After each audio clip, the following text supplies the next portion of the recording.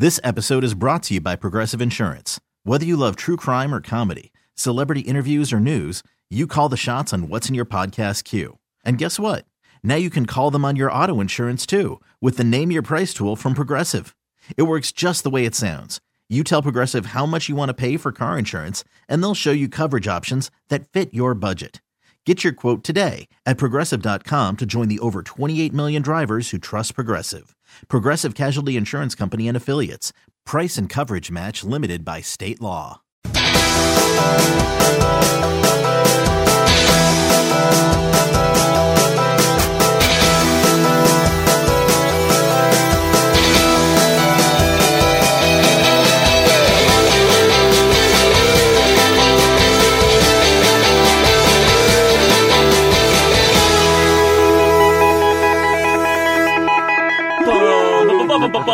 I don't remember how Star Wars themes go.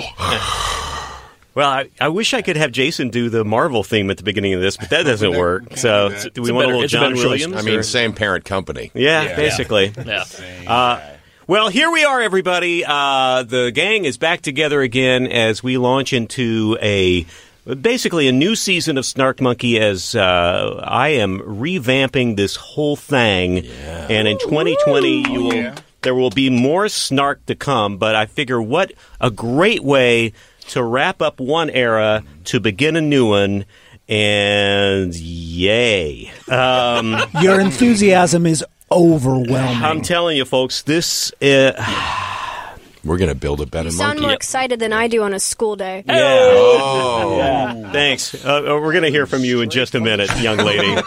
Let's go around the room and tell everybody who's here. My name is Larry Morgan. I am the host of the Snark Monkey Podcast, which will continue to exist well into 2020. With me today is TV writer, producer, Hollywood extraordinaire person, Trey Calloway is here, everybody. Hello. Happy to be here. Actor who you've seen in so many things, and just a man about town is Chris McGann. That's Chris me. the McGann, Hello. McGann, everybody. Star of stage and screen, also a writer-producer in his own right, J.K. Jason Kelly. Was cracking. We have another producer-type person who is also involved in the television industry, Mike Amberson. Would you introduce our guest? Yes, and standing here immediately to my left is my daughter, Jessica. Yeah, Jessica. I'm not getting paid enough for this. Yeah. No. None of Welcome us to the are. party. Welcome to Hollywood, kid. None of us are. This is one of those lessons you get to learn, Jessica. And speaking of not getting paid for this, musician, actor, roommate for the moment. If anybody has a two-bedroom apartment that they would like to rent out for cheap in the Hollywood area, please let us know. It is the great Alexander Morgan. Yes, Star Wars is great. I'm here for my allowance, and I'm bailing. Wow. We get an allowance? All right.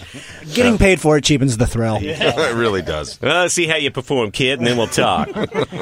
I have so many thoughts, and we have so many people in the room with so many thoughts. I don't know how we're going to do this. Let's first off start with some parameters, which is we will go for a short time with no spoilers and just give our overall impression. We'll go around the room. We need to do everything we can to not talk over each other in loud voices like this is, the family at Thanksgiving who have... I have a feeling we'll all be in the same boat. I had this big joke planned about how I went into this movie, and I was like, what's the deal with all the Ewoks, and why do they look so weird? Oh, wait, I'm in Cats. So I got that out of the way. Me. Wait. I'm in the wrong podcast. I gotta go. I will start with... Oh, actually, wait, Larry, before you start, I want to say something. But yes, Chris.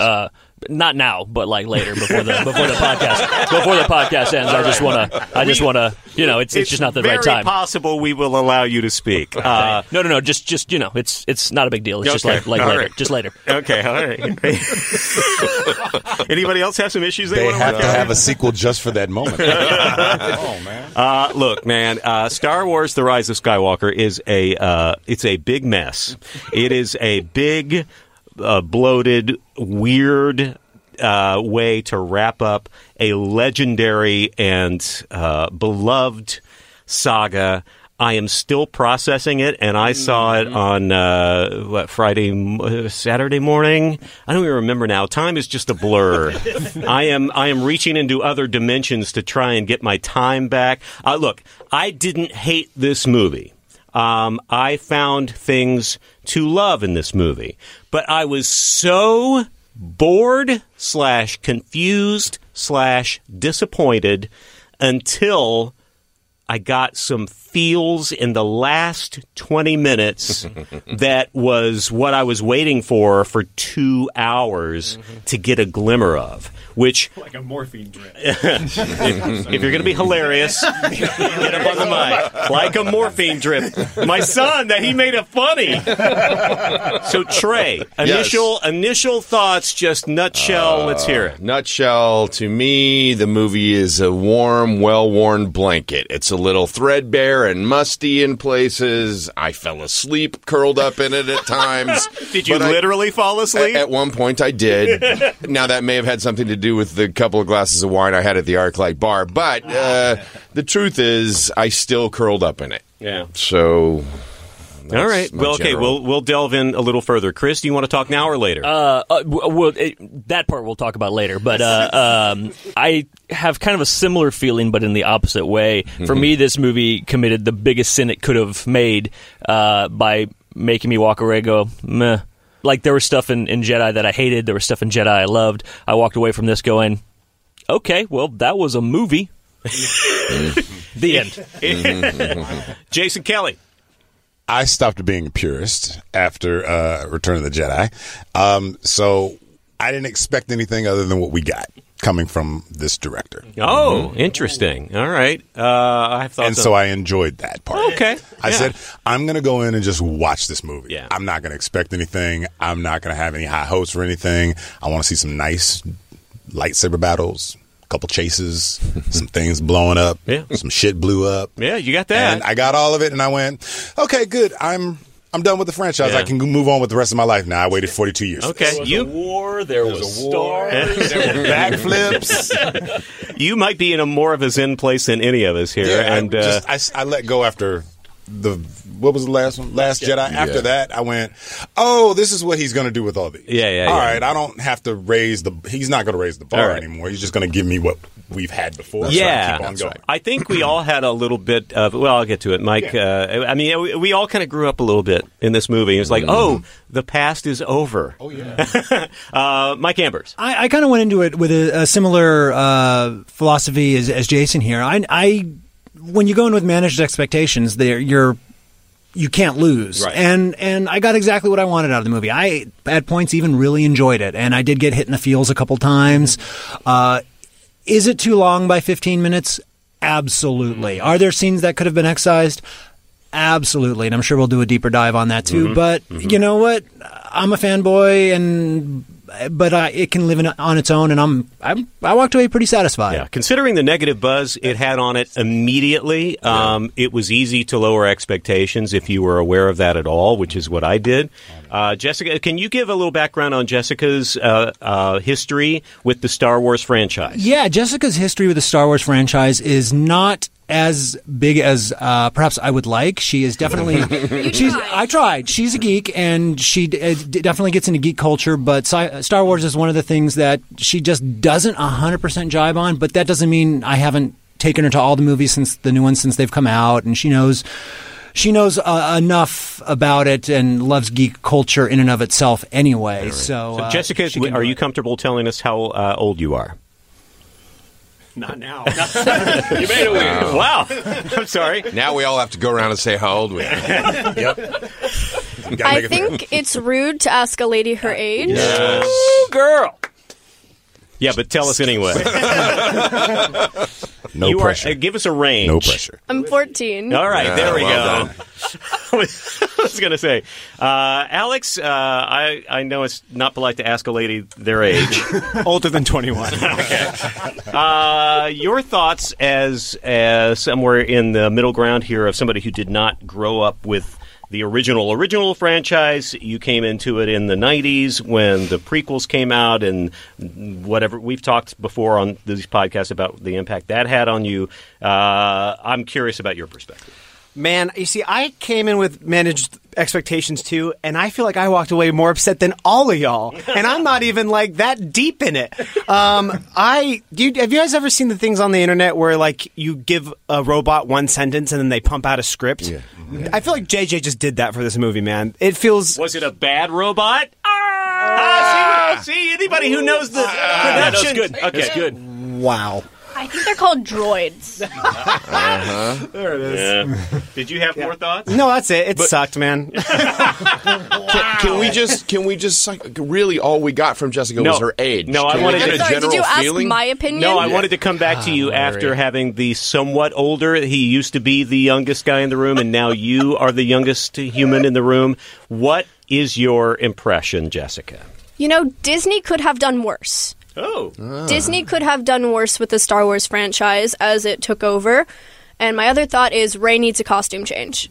I mean, she got it in the laundry. It went from gray to white. So, that's a big win. It went back to gray after all the battles. That is true. That is true. That's true. Well, it was dusty down Incel, so... It is. What are you going to do? And how did she keep those sleeves up the whole time without shoulders? I just don't get that. And how does she not trip over, like, the thing? Yeah, I know that we haven't had we haven't seen any scenes of anybody doing laundry, which is interesting. Right, no. So where do we even begin? I will tell you that. And rise or speak or whatever. Yeah, Carrie Fisher. There's no way that I could we could conceivably, at least from my standpoint, go through the story, the plot of this film. It is one of the most convoluted of the entire saga. There were things in this, and please feel free to chime in. There were so many elements of this movie that were so not part of what I'm used to. There were missions and journeys. Now, Last Jedi, one of the things we picked on was that kind of side trip that Little Rascals in Space? Yes, that's right. The trip to the casino city and that whole thing, which ended up being not very important at all. Yeah. Also, sidebar, I watched it on Netflix and skipped through all those scenes and made it a much better movie. Yeah, exactly. I mean, so here's a situation where we've got essentially them looking for a tesseract of sorts. I mean, it's like these triangles that, where did these come from? Why do they need these? Why did we need these? Why did we have to have that mission in there? Anybody? I mean, there were so many things where they were going on. I felt like this was The Rise of Skywalker, a Star Wars story. Like it was some sort of standalone plot that they had, and they tried to kind of lay it over the whole Star Wars saga. A couple on the negative side of things. The biggest problem I had with it, and I was like, okay, this is Disney. You can't sit here and tell me in the media this is the end of the Skywalker storyline, and then name this shit The Rise of Skywalker. Like, I'm not stupid. You know, I was born on a day, but it wasn't yesterday. And I can read. I'm good with English. And that was some bullshit. Even though I enjoyed the film. Yeah. I go, oh, okay, I see what y'all trying to do. And you didn't get me. Like, it was interesting. The first thing I said to my wife when I was going in was, I'm just ready for this to be done. Yeah. And I enjoyed it. And what was interesting was we were going to go on Friday. And somehow or another, the download got messed up at the Grove. Oh, really? So all the movies were backed up by 2 hours. Ooh. That's Alex and I had that Force Awakens debacle. Yeah. Same deal. And so I went, oh, this is where we're at. Okay. Y'all don't even download and test stuff anymore. You just expect to work. All right. My expectations have gotten lowered a little bit more, which is probably why I enjoyed it as much as I did. And everyone was mega patient and willing to wait, right? Yeah, it was everybody's willing. Everybody's willing to wait. We didn't because my wife was already asleep when we got there. So, Mikey? So, it's interesting. I hadn't thought of it, but when you said, like, Rise of Skywalker, a Star Wars story, that would have been a good movie. Yeah. Because if there had been a standalone movie where they explained about, the backstory, setting up, bringing in new canon to then propel Rise of Skywalker, that would have been a good story on its own. But introducing canon in the last chapter of a story does seem like a bit of a cheat. Yeah. Trey, you were saying that it felt like a warm, comfy blanket. What were the things about it that made you feel at home and that you were in good enough hands that you enjoyed it? Well, look, I mean, you could probably lob this same thing as a critique, but I mean, obviously there was a short list of things that needed to be ticked off, boxes that needed to be ticked off to satisfy the older fans in the room. So, whether you're seeing each and every one of the available, whether living or dead, original characters, including Lando Calrissian, all of that stuff, being able to see. Are we into spoiler mode yet? He's in the trailer. Yeah, okay, good. I mean, just being able to see from the major characters to small, one-off sort of quick cameos is a thing that I was glad was done. Yeah, things we liked. I mean, let's pull the positives out here. I definitely enjoyed the familiar stuff as well. I do have a theory about that I want to talk later, where I feel like we could have moved on a while ago. To me, one of the, I'll get into criticisms here, the biggest issue is trying to juggle both, the fan service with, moving this new storyline and trying to tie them together. But I was at first a little wary of the 3PO, journey that he had. I ended up kind of liking that. Didn't go far enough for me. Yeah, what's that? It didn't go far enough for me. I agree. Yeah, it could. It was a great, interesting opportunity. Yeah, I agree. exactly. And then it just kind of got resolved, and it was fine. Which I think was my biggest beef with this in a lot of ways overall, is like everything they set up got resolved immediately. Yeah. Nothing was earned. That's right. Nothing was earned. Right.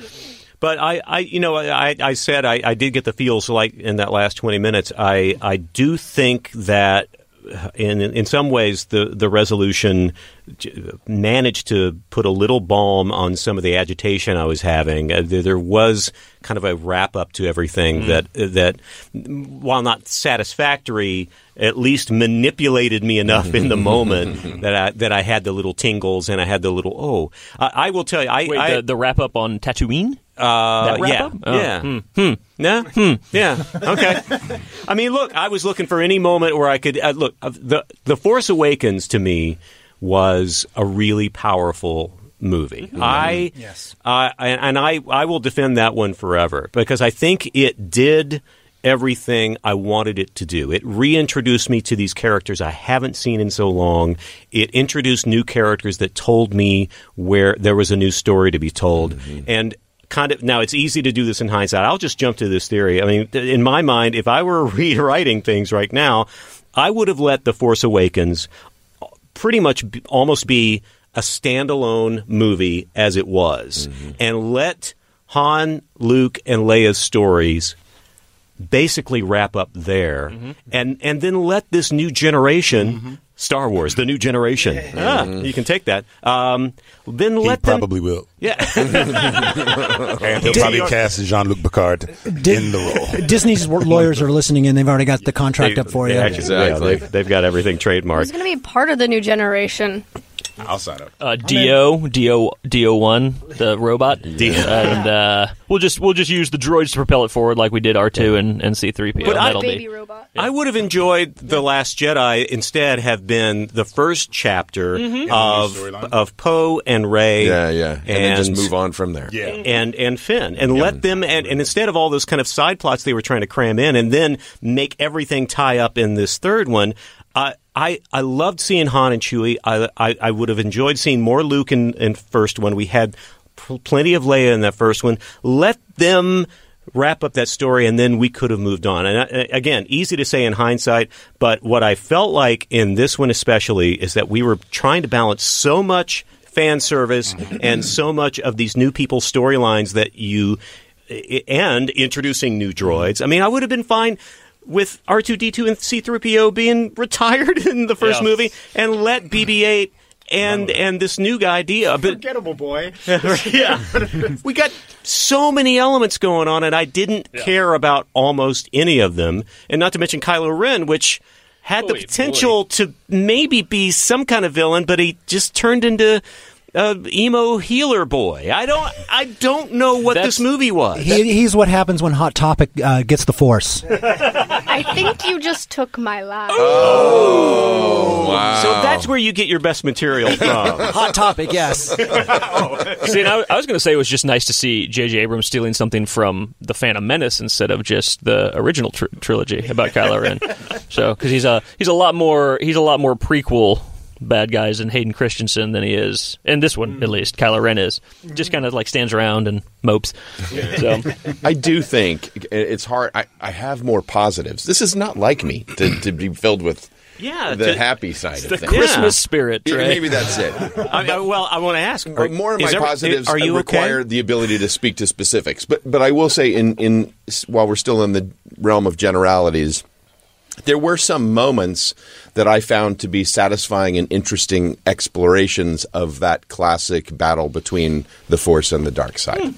On singular character levels, but also in terms of the relationship between characters. Yeah. Mm-hmm. So, all right. I will tell you that I liked the idea of Kylo Ren and Rey having this connection. Yes. And I think in terms of kind of technically those scenes where they were kind of in each other's dimension, I thought that was effective in The Last Jedi, and I thought it was very effective here until they started being able to transfer objects back and forth, and it was like, oh, that's convenient. And then you basically have the climatic scene of Die Hard with the gun behind the head, which, if you're going to borrow from a Christmas movie, hey, why not?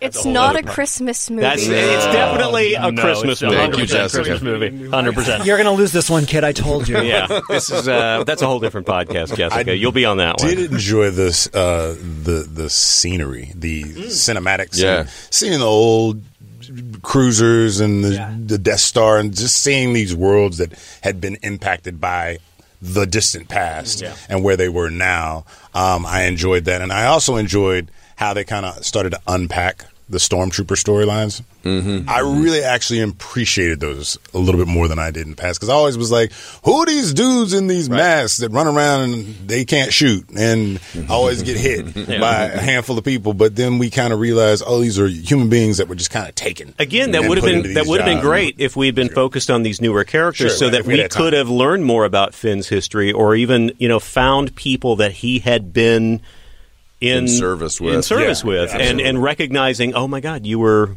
that dude. How they would know each other, I don't know. Why don't we go ahead and head into the details that could be spoiler filled? Sound the klaxon.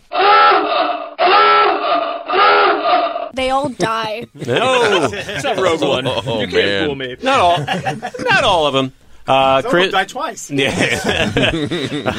Although there is canon. Yeah. I'm with you on that, Alex. But there is canon for that. So is there? It shouldn't. Darth Maul. No, it shouldn't be. Yeah. It's such a cheat code. But and this movie made that canon because we had voices in there from Rebels and from Clone Wars, all the Jedis, all the cartoon Jedis that make.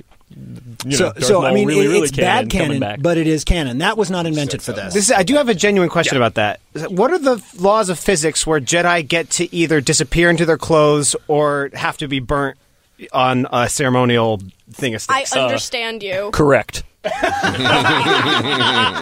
Why do some get to transport naked and others have to be burnt alive? Also, as long as we're on that tack, why do Jedis get pretty glowy green, or blue outlines around them, where just somebody's memory of a person gets a nice clear, as if he's standing there? It's a great question, too. Yeah. Also, why do not all Jedis get clear blue things? Because I didn't see a Ben Solo at the end hanging out with his mom and uncle. And Kylo Ren probably was still at customs or something. He didn't get to make it for the... Oh, is that what it is? He had to check. His helmet flagged him, and so they had to go in TSA. Where do they go when they just disappear into their clothes? They're just... into the Force. There's a Billie Eilish song about that. But.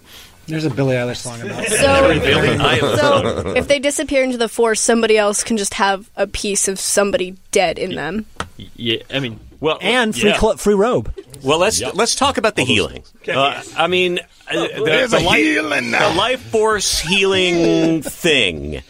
I saw that. You had to see that coming. Well, yeah, but okay.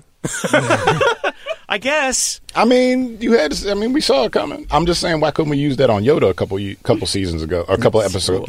You know what I'm trying to say. That's an interesting point. Why is it that the Sith can regenerate like that, but Jedi don't. Well, they said there's dark arts. They Yeah, that's true. Okay, I'll allow that. Well, I guess I don't have a choice. I'll allow I'm it. at least Jedi happy would they do- didn't go the extra step, which I assumed they were going to do in the moment of her healing him in return, and everybody walks off happily ever after. And then it's 25 minutes of them healing each other back and forth. Exactly. But I thought they were going to do it anyway. It's the fight from Endgame.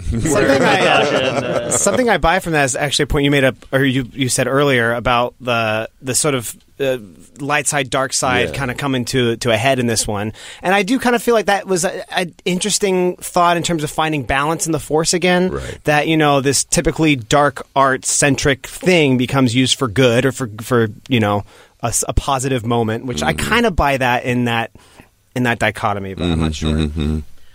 Here's another thing that occurs to me, and in the moment, it felt it was disappointing. And look, they knew they were going to be saddled with it, but the attempt to integrate Leia into this story was so rough. And look, I don't know. I don't have a solve for you because obviously that death was put everybody up against it. Yep. But the sparse amount of footage that they were able to find and relegating General Leia to basically 4 lines that they forced into fitting, and then a body double from behind, which, I mean, you know it, but the character suddenly just disappears into a couple of sentences in reacting to everything. It reminds me of that episode of Community where they only had like 4 lines of Senor Chang, and they were trying to capitalize on his thing, that like their space cop movie. That's what this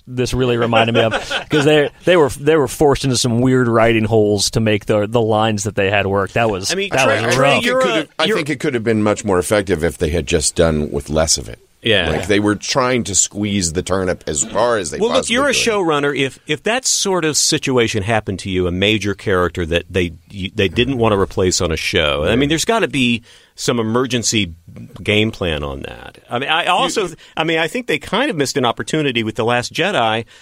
Honestly, she died, and we maybe could have let her go. I mean, sorry, but we could have let her go. Because, by the way, her resurrection in space and her floaty space swim back to whatever was one of the most laughable elements of that movie to me. And I'm sorry, but why did she disappear the second her son did? That's just like simultaneous death. She was connected to him. Yeah. She gave her life force, but long distance. But Luke got to do that for like a whole ship battle.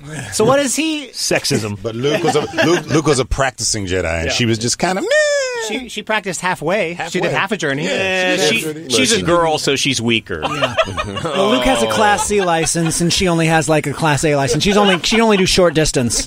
Look, if they had to do it, they just could have done with less of it. It could have all boiled down to even just a memory that someone had of her. Which honestly could be the subtitle of this movie. Well, that's probably true. Less of it. It's probably true. Less of the Jedi. Any other details that we need to go over? I mean, what's interesting here is that past Star Wars movies, we've been able to talk for an hour and a half and I have to cut everybody off. But we don't really have that much to say. I mean, I think the issue here is that we don't get to celebrate this franchise the way we should. Mm-hmm. We are all, no matter how warm and comfy it is, or no matter how upset we are about, ruining our childhoods, whatever the balance is there, this wasn't the celebration it should have been, could have been. And again, I go back to Force Awakens, which I saw 3 times, and I got emotional every time I watched that movie, which is why I kind of had high hopes for JJ to maybe pull this off. And look, JJ has his own thing, too, because we can look at his history, and it's very spotted. There are major highlights, and there are some big moments of tanking storytelling-wise.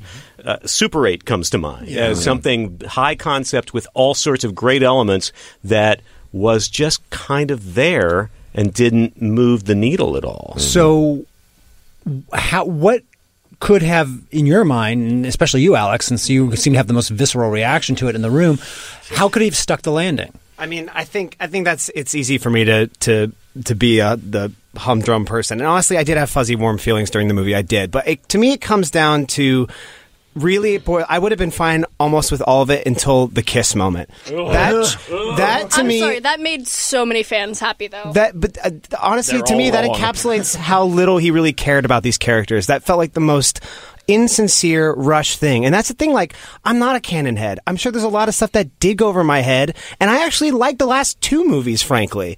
Like, I'm not a hard customer to please, but like, there was a lack of respect for some of these new characters. I think it was like what you were talking about earlier, where there was just opportunities to flesh them out and to have our new happy ending, not the ending we thought we wanted years ago.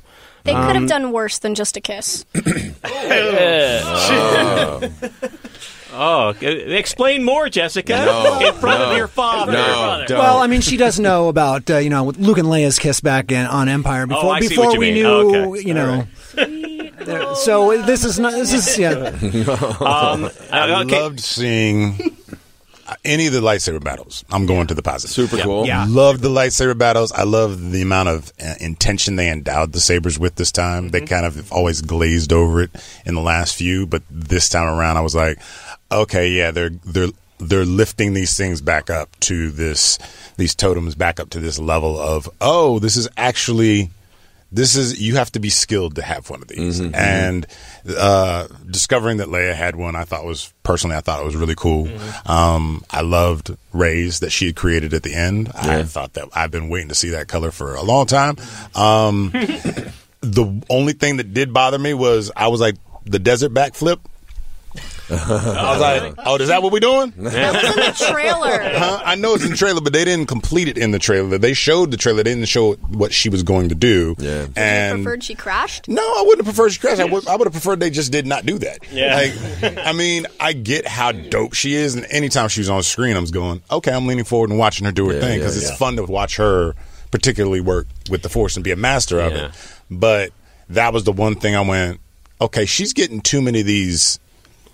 Oh, I'm getting too many. She was getting too many spidey senses. And following him, chasing him, and always being right. I was waiting for some of those to not be right. But that one moment with her cutting off the wing of his ship. Was I think actually that is a good point, because I think in the past when we have seen that just because you have the Force doesn't make you invulnerable. And I've always liked that. It's because you still have to make a choice, you still have to lean into it, and you have a way of going from. I mean, I think it makes it more relatable when suddenly you're almost bulletproof and you have. I mean, be better than everybody else, but I think you still have to have some flaws, and I think that's what makes it interesting. And in fact, she considers herself too dangerous. I actually really like the scene where she tries to strand herself on Luke's island, and that sort of was a nice little, character growth moment for me. Yeah, she felt more vulnerable to me in good ways. I had to look it up. It's called Kef Bir, I guess, the Ocean Moon.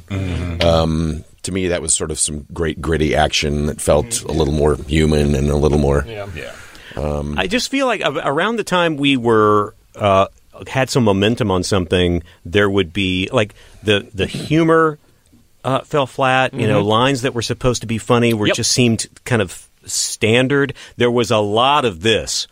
Ray! Yeah. There was a lot of screaming names. A lot of names. A lot of names screaming. Finn's Michael Bay. most famous line. What's that? That was Finn's most famous line. He said Ray many times. And I also felt like I know these people have kind of bonded, but they almost feel like they're way closer than they should be. Yeah. Like they really, we rely on each other, like Finn and Poe and the hug at the end. And it's like, have you guys really even been around each other that much to have created this bond? I mean, especially because every time we see them, they're complaining about how long somebody else has been gone. That's right. That's right. That's right. That's right. Like it's half of what they say. You're absolutely right. I mean, in Last Jedi, Finn and what's her face, Rose Tico, Rose, who has been relegated basically to babysitter. There. She's like, I'm gonna hang with General Leia, which means we might as well both be dead at this point. So yeah, I mean, I don't think they earned that. They didn't any more than they earned. I mean, we were basically being force-fed Jana's obviously telegraphed attraction for Finn. Like, I mean, I understand that romantic triangulation is a big part of the whole franchise, but like, it just felt clunky throughout this one. They were trying to. I think this is one of the areas where Disney being involved gets in the way. Because you have, romantic. Even though I know, Trey, you disagree, you have the end of the Avengers Infinity Saga, the way that they finished it up and the way that they were able to tie in a great number of loose strings and give us a relatively satisfying finish. I think they see that and go, oh, let's try to do that with Star Wars. And there's just too much. You know, it's the difference between making movies over 10 years and making them over 42. I think Chris wants to jump in or he needs to take a break and go pee. It's both. I don't. Okay. No, you bring up Endgame, and it reminded me when all of the ships came out of the sky at the end on wherever they were, the Exodar. Immediately, Incel.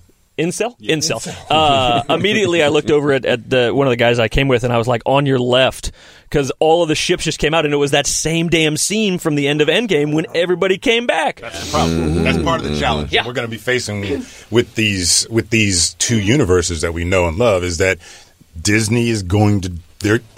They just replicate. I mean, there's nothing wrong with it, but they go, this works over here, it should work over here. And that's when you go, no, it doesn't, guys. You got to keep these things, these ideologies have to stay separated. All right, well, then that leads me to maybe kind of next phase in this, which is end of a saga, perhaps, not the end of Star Wars by a long shot. Here we have a brand, basically.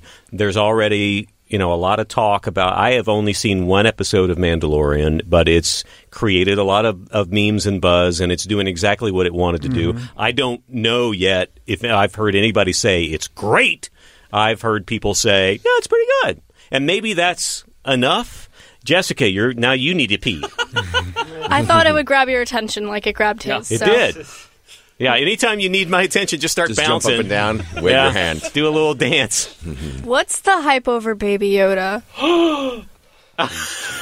Wow, she just really walks away cute. from the mic like, yeah. He's really cute. He's just cute. He's not that cute. He's cute, and he's got Pure powers. CGI. It's pure. Well, part of it, he's not. Some of it is, and some of it isn't. But just he's seeing him, he's memeable. So that do his thing. I mean, look, this He's speaks, grown up Gizmo. This speaks to a different generation who is looking. Don't feed him after 12. We'll get him wet. By the Especially way, coffee. Don't eat your frog. That's a major problem. If we want to He'll get turn into a rancor monster. And if just we want to go into a Gremlins rabbit hole, I'm more than happy. Don't feed him after midnight. But there was no time frame. It's like, okay, after midnight, is that Pacific time? Is that East Coast time? They cover that whole thing in Gremlins 2, and I love it. It's one of the funniest scenes in the movie. Yeah, they talk about time zones, like what happens if they eats on an airplane, and there's like a seed stuck in his teeth, and then he crosses into the next. It's a whole fantastic, hilarious piece. Gremlins 2, can't recommend it enough. Check it out. Gremlins 2 fan cast, everybody. I guess I finally have to watch Gremlins 2. I guess we'll be snark monkeying that, next week? Yeah, next month. Why not? I really enjoyed the trailers.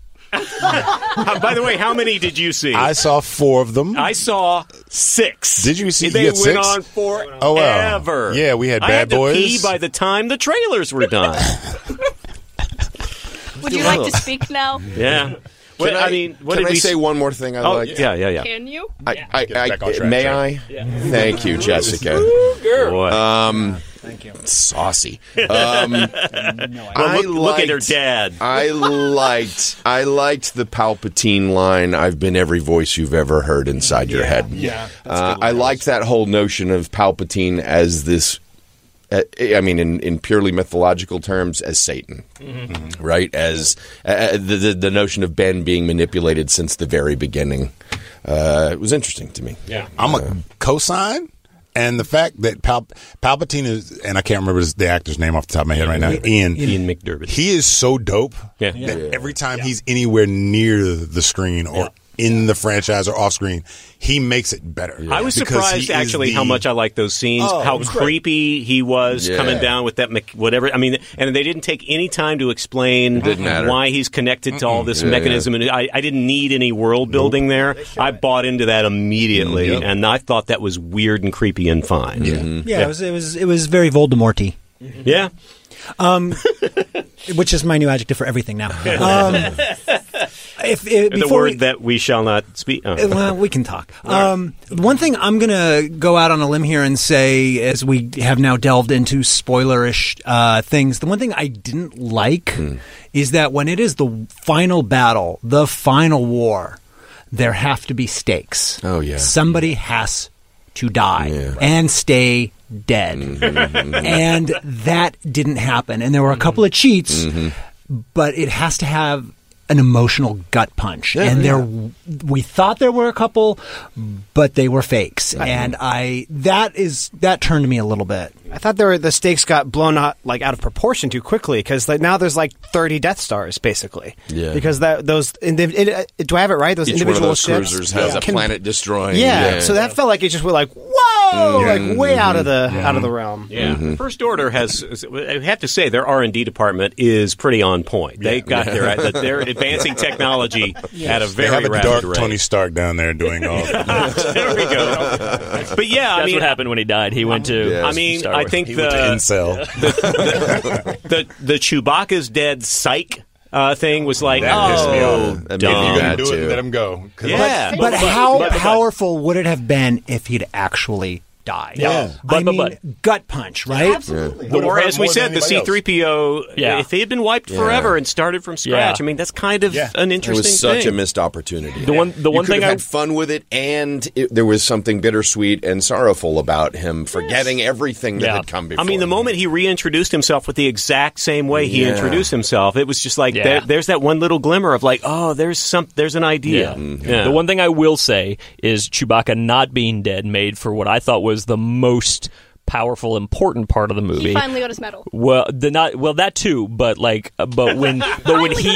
he found out that Leia died, and he got to just let that roar go, that I think was such a cathartic, old fan, celebration of Carrie Fisher too, that it was nice to see. However, it reminded me of what pissed me off in Jedi, right? Because when Han died, he should have ripped apart every creature within that part. He was like, "Whoa, no!" Yeah. Yep.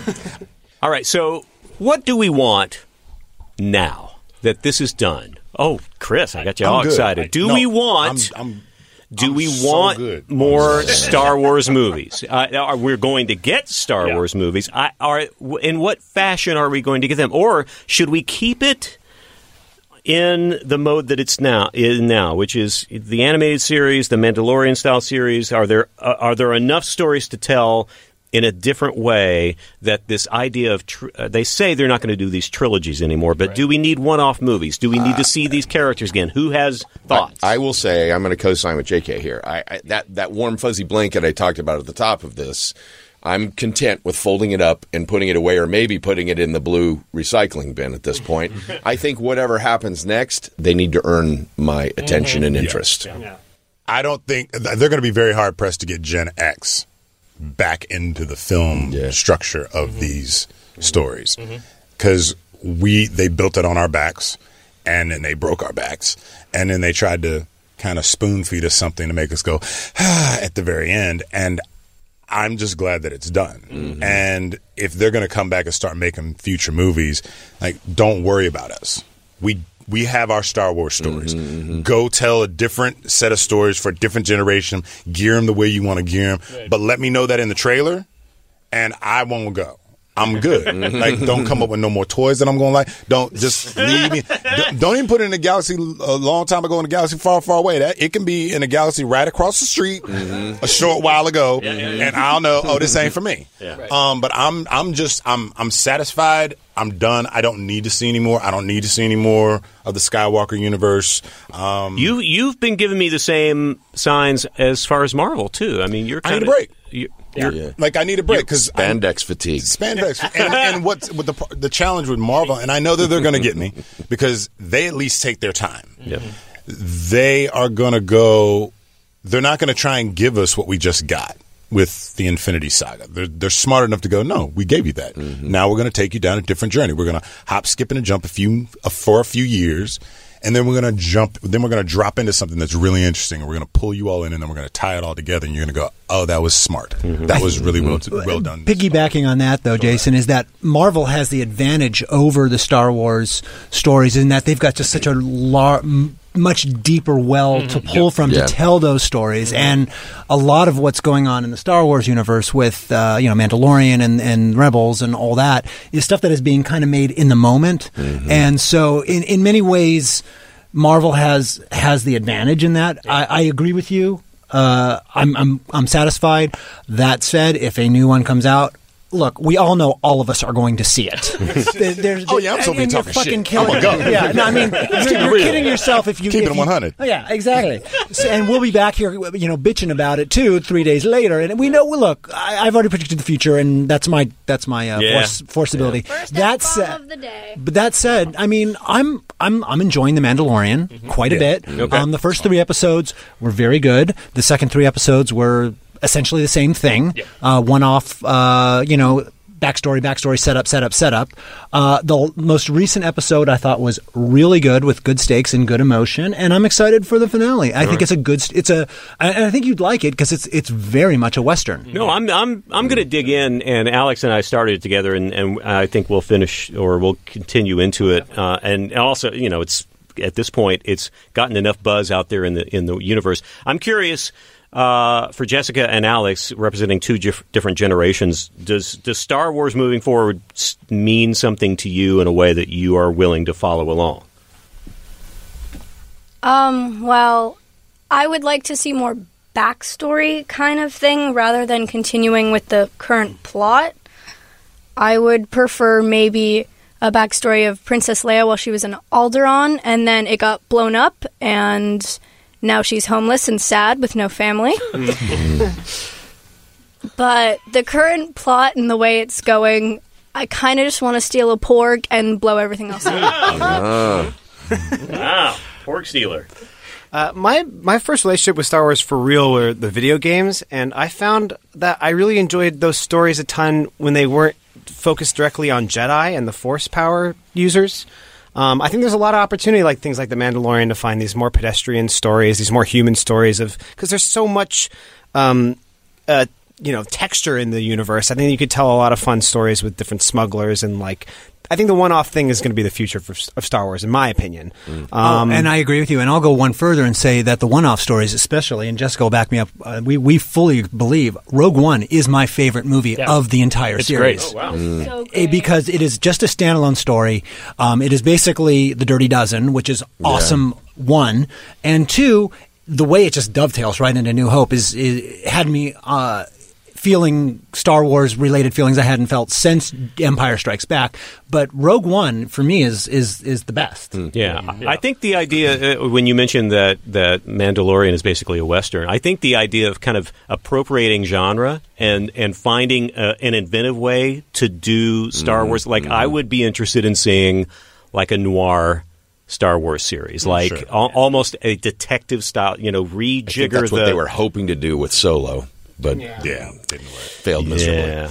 But something that's almost like a procedural in that world. I think take that familiar sort of format. Maybe not that, but something like that feels familiar, but you put it in this new landscape. And I'd be curious to see if you could pull that off. I mean, it's going to come down to they clearly have the money. They're going to attract good talent and then kind of stay with the mythology and the canon that pre-exists so that the fans are happy. With traveling down the road of canon, the challenge is that they do have a ton of it, and they just haven't. They've been scratching the surface of the surface with the Skywalker story. There's countless books that are out there that have great stories. A friend of mine was cast as second sister in the new video game Fallen Order, Jedi Fallen Order, and I've been hearing about it and watching some of the clips of it. I'm going, why don't y'all tell these stories? Like, it's really interesting what they're doing cinematically in the video game world. And if they would travel down that path, that would get me back. That's where I think they have there's a lot of meat in there that they could dig into. And they're supposed to be. They keep talking about doing like the Old Republic video games from back in the early 2000s as like a new set of movies. And those were great stories, and there's a lot of, you can go back and like reestablish the Jedi like mythos and the rules and order. I also thought you touched on this, JK, with the getting inside the head of a stormtrooper a little bit. Like every time I kept seeing Richard E. Grant, who was essentially doing the best he could to play Peter Cushing, but every time I saw him, because I like him as an actor, I kept wanting to go deeper into that world, the psyche of somebody working for the Empire. Yep. Yeah. Right? The family that he's got to feed, the decisions that he has to make, and why, on a personal level. That's interesting. Well, with regard to the Old Republic, now that they've got the Ben Kenobi series that's going to be coming out on Disney Plus as well with Ewan McGregor, that might actually deal with Old Republic a little bit. Mm-hmm. Old Republic's way before. Not Galactic Republic. You're talking generations. Darth Revan and Malak and all of that. That's a long time ago in a galaxy extremely long time ago. Supposed to know who these people are. No, Jessica's fine. No, he's a big old nerd. I will say the one standalone movie I am the most interested in seeing is The Woman Who Slept With Crispy Ass Emperor Palpatine. That's the movie I want to see. I want to know who she is. I want to know how much he paid her. I want to know what happened, because timeline-wise, he had to have been post set on fire Mace Windu electrified face, and I want to know. I want to see it go down. So since we haven't really dealt with Rey's lineage yet, was anybody surprised going in for the last 3 years, ever since Force Awakens? The whole thing was, what's Rey's lineage? And I was 100% certain she was Kenobi.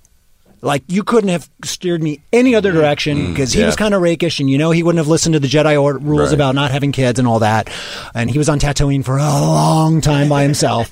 So I thought for sure she was Kenobi. So to find out she's Palpatine, obviously they gave that away when we thought Chewie died.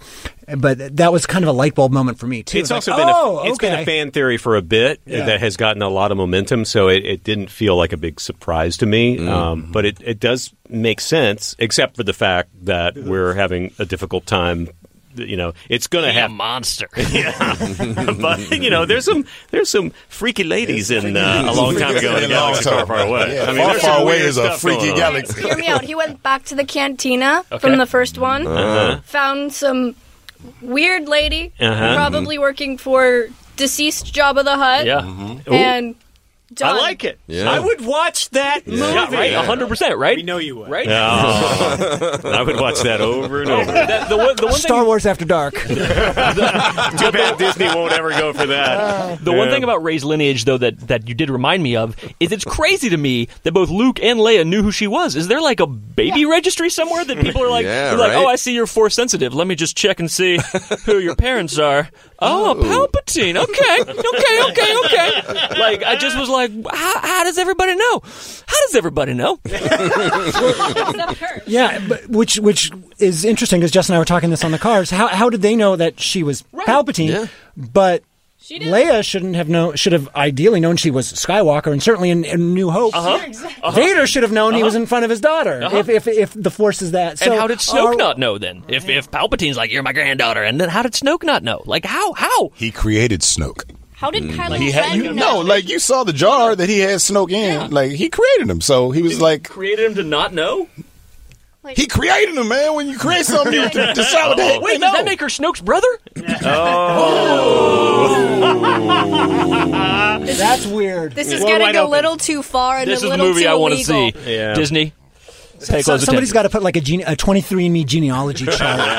Henry Louis Gates is available to do the DNA testing. Well, look, no matter what we say in here about this last movie, there is so much affection. Obviously, the fact that we are here to talk about this, that we are so invested in it, let's give a little bit of a tip of a hat to George Lucas for actually conjuring this out of his imagination and creating this phenomenal thing that has just become this worldwide, if there's anything in the world we can agree on right now, is that we're interested in Star Wars, and we will probably be, for the rest of our lifetime, in some way connected to it. So I would like to wrap up this final Snark Monkey, and only like the second one of 2019.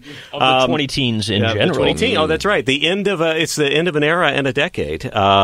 So before we give up all of our healing life force to somebody else in the universe, I would like to, outside of the Star Wars universe, outside of any of the other things we might have talked about, can any of us go through and look at some of the things that brought us great joy in 2019, whether they're Star Wars or Marvel or whatever related? And I will start to give you guys, because I didn't give you warning ahead of time, but is there anything pop culture-wise that you really just brought you great joy? And off the top of my head, I kind of followed the pack and listened to the buzz, and my wife and I jammed through 2 seasons of Succession on HBO, and it is just horribly bad people doing terrible things to each other, and it's so much fun to watch because it makes your family look so close to normal. It is really satisfying, and I've enjoyed every moment of the delicious,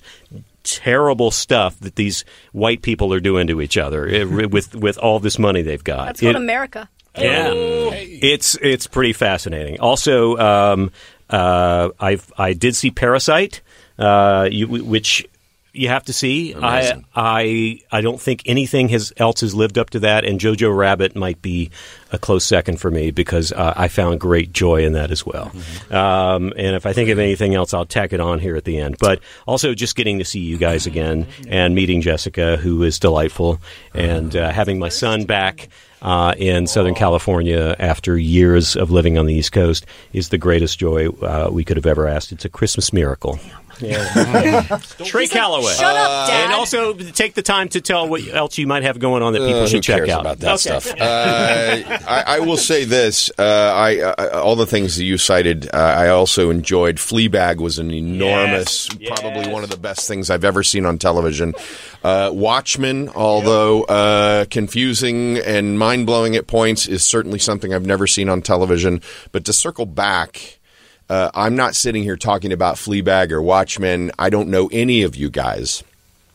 If I didn't go to the Fox 4 Theater in Tulsa, Oklahoma 42 years ago and see Star Wars 11 times in a row and spend all of my lawn mowing money that I earned that summer to see it again and again and have this epiphany as a kid in Tulsa that, that's a thing that you can do for a living. I had no idea how to get there at that point, but just to introduce this idea that these creative talents can get together and create a world was mind-blowing for me. So I no matter how much we want to criticize Rise of Skywalker, I'm not here without this franchise. Yep. Mm-hmm. Chris McGann.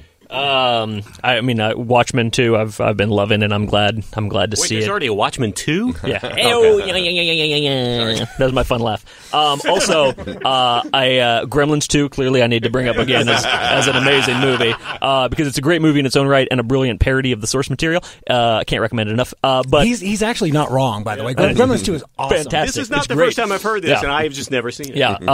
I also, this might have flown under the radar a little bit, but Ready or Not is with Adam Brody and a bunch of other people whose name is Samara Weaving and other people, is a fantastic thrill ride of a movie. If you guys haven't seen it, it's this woman marries into a gaming empire and has to play a game of hide and seek for her life, and it is fantastic and just nonsensical and just fun. Yeah.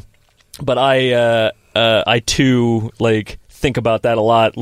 As I was walking out of Rise of Skywalker, how much Star Wars opened my eyes to how storytelling could go and stuff early on in my life, and made me go, I want to do that. I want to be out there in the stars, specifically with aliens. But I'm bad at astronauting, so here I am. Yeah, awesome. That's what I got there. JK, Jason Kelly. when they see us on Netflix, Ava DuVernay rocked my world watching that. There were so many incredible performances. To see the complete and total breakdown of the family unit and how police work at that time was forced and corrupted upon an entire community just so one person could get her man, basically. But Jharrel Jerome's performance in that should not have gone unnoticed in the Golden Globe nominations this year, nor should that entire series been unnoticed and unnominated. But I'm glad they put it out there, because they didn't put it out there for the Globe. They put it out there for everybody to go, oh, this is a version of what happened or what could have happened, and I'm grateful that she made it. I'm also shouting out one of my best friends. I'm so happy to see him having his moment after everything he has been through with the Star Wars, his Star Wars journey. Ahmed Best hosting the new Jedi Temple Challenge that's coming on Disney Plus. Man, I mean, had a tear coming down my cheek when I saw the announcement, because he's gone through a lot, put up with a lot, and I've never seen an individual take so much and still stay as strong and as positive as he is, and a real light. So I'm grateful to see him out there shining again, and I can't wait to see. He's been out there over the past year talking very openly about, after Phantom Menace, how he seriously considered taking his own life at one point. And that's and that just shows you the darkest side of fandom, when things take an ugly turn through nobody's fault other than just trying to do good work and being part of something that they thought was going to be a glorious thing to be connected to. So good on him. And that all happened pre-social media too. Yeah, today it would be well, 1,000 times worse. Drastically worse. Well, no wordplay intended, but give Ahmed our best. And he's rock solid. I saw him last night. Yeah, good. He's good. All right. He's good. Love that guy.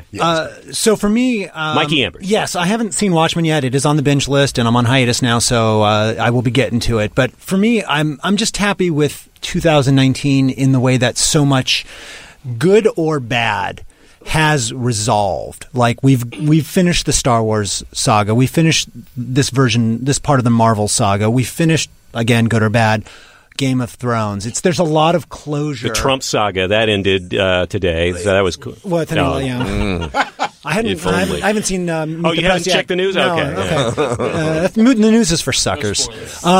So I like that a lot of fandom is reaching conclusions this year, and so that's been nice, because it's such a burden to stay on top of all that stuff.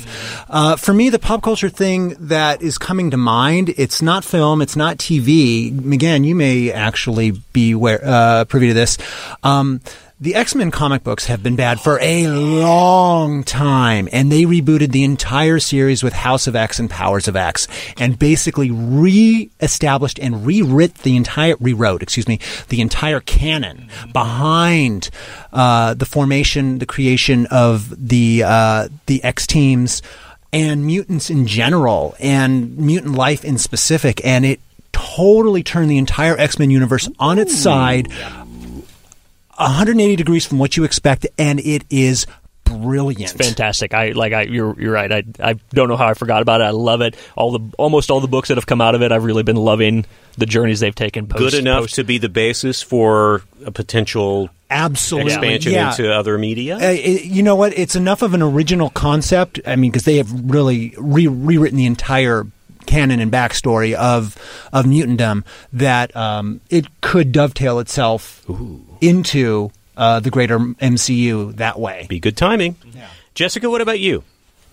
Well, even though I'm not too much of a fan of Star Wars, I know without my dad showing it to me, I would have never gotten into pop culture, geek culture, or a new thing that my dad and I do, which is we binge 80s movies on Friday nights. You got one in particular that... What do you like? Die Hard is not a Christmas movie. It is a Christmas movie. There was a tree and a Santa Claus. And the wife's name is Holly. Yeah. By the way, I hear Gremlins 2 is amazing. You should check it out. Not an 80s movie, though. It's a 90s movie. I just want to Do I have to watch Gremlins first? Gremlins 1, and also Christmas movie. Also Christmas movie. Yeah, that's right. Alexander Morgan. Yes, sir. I think everything you guys mentioned, I think, is amazing. So I think I'm going to stay Star Wars focused. One good example of something I've been binging that is in Star Wars canon and is homegrown is a podcast called the Campaign Podcast. It's a couple of IO Chicago improvisers doing an improvised Shakespeare story, or Shakespeare, Jesus, Star Wars. Same thing. It's all confusing. They do it all in verse. No, but it's a really good example of how you can take a really rich a piece of lore, and make it something really listenable and enjoyable and casual. It's like a very easy listen. And then the other thing I just want to mention is, like, I came in here with a lot of heat. And this franchise did not start with my generation, and I think it's very easy for millennials to look at a lot of things that we have been gifted and blessed and be like, well, that sucks. One of the coolest moments for me actually walking out of that movie was seeing a kid humming the John Williams theme as we walked out, and how that was like a strangely emotional thing for me, of how timeless the music is in that film, and how it'll probably permeate until the end of time. And that's a really, really powerful thing of that franchise for me, and really grateful for John Williams. Yeah. Well, I think it's similar to what Trey said earlier, is that, we all wouldn't be in this room without it. I wouldn't have gone to USC and had the experiences that I had if I hadn't heard of somebody named George Lucas and aspired to do that, despite the path that my life took. I would not trade that for anything.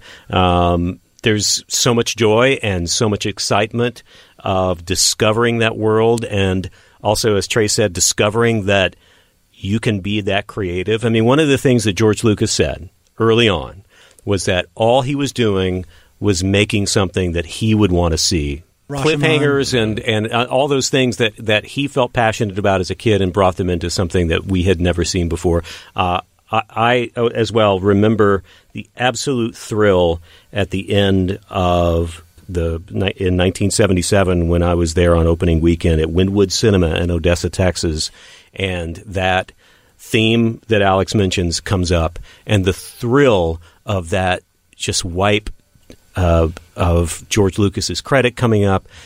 Somebody in the theater decided that it would be a great place to hang a disco ball and shine a light on it. So there were stars floating around you as we all got up, and collectively people walked out excited and breathless and filled with just pure joy of this thing they had seen. It was a feeling I had never had, and a collective feeling that I think we have all had in one way or another at some point.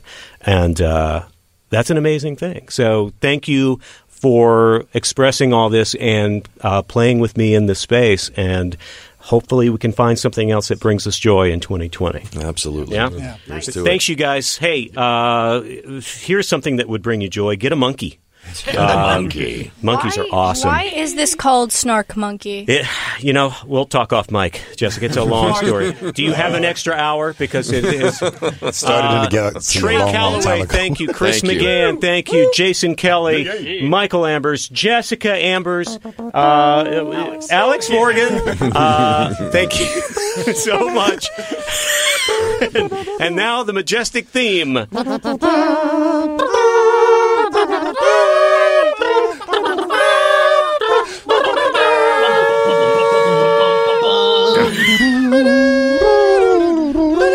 Oh no, we've all gone off the rails.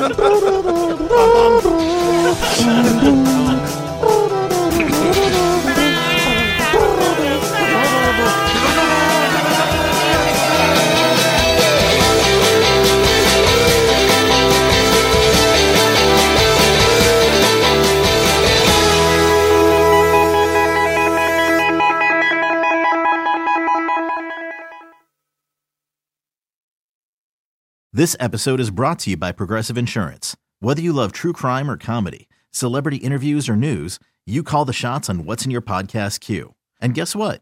Now you can call them on your auto insurance too, with the Name Your Price tool from Progressive. It works just the way it sounds. You tell Progressive how much you want to pay for car insurance, and they'll show you coverage options that fit your budget. Get your quote today at Progressive.com to join the over 28 million drivers who trust Progressive. Progressive Casualty Insurance Company and Affiliates. Price and coverage match limited by state law.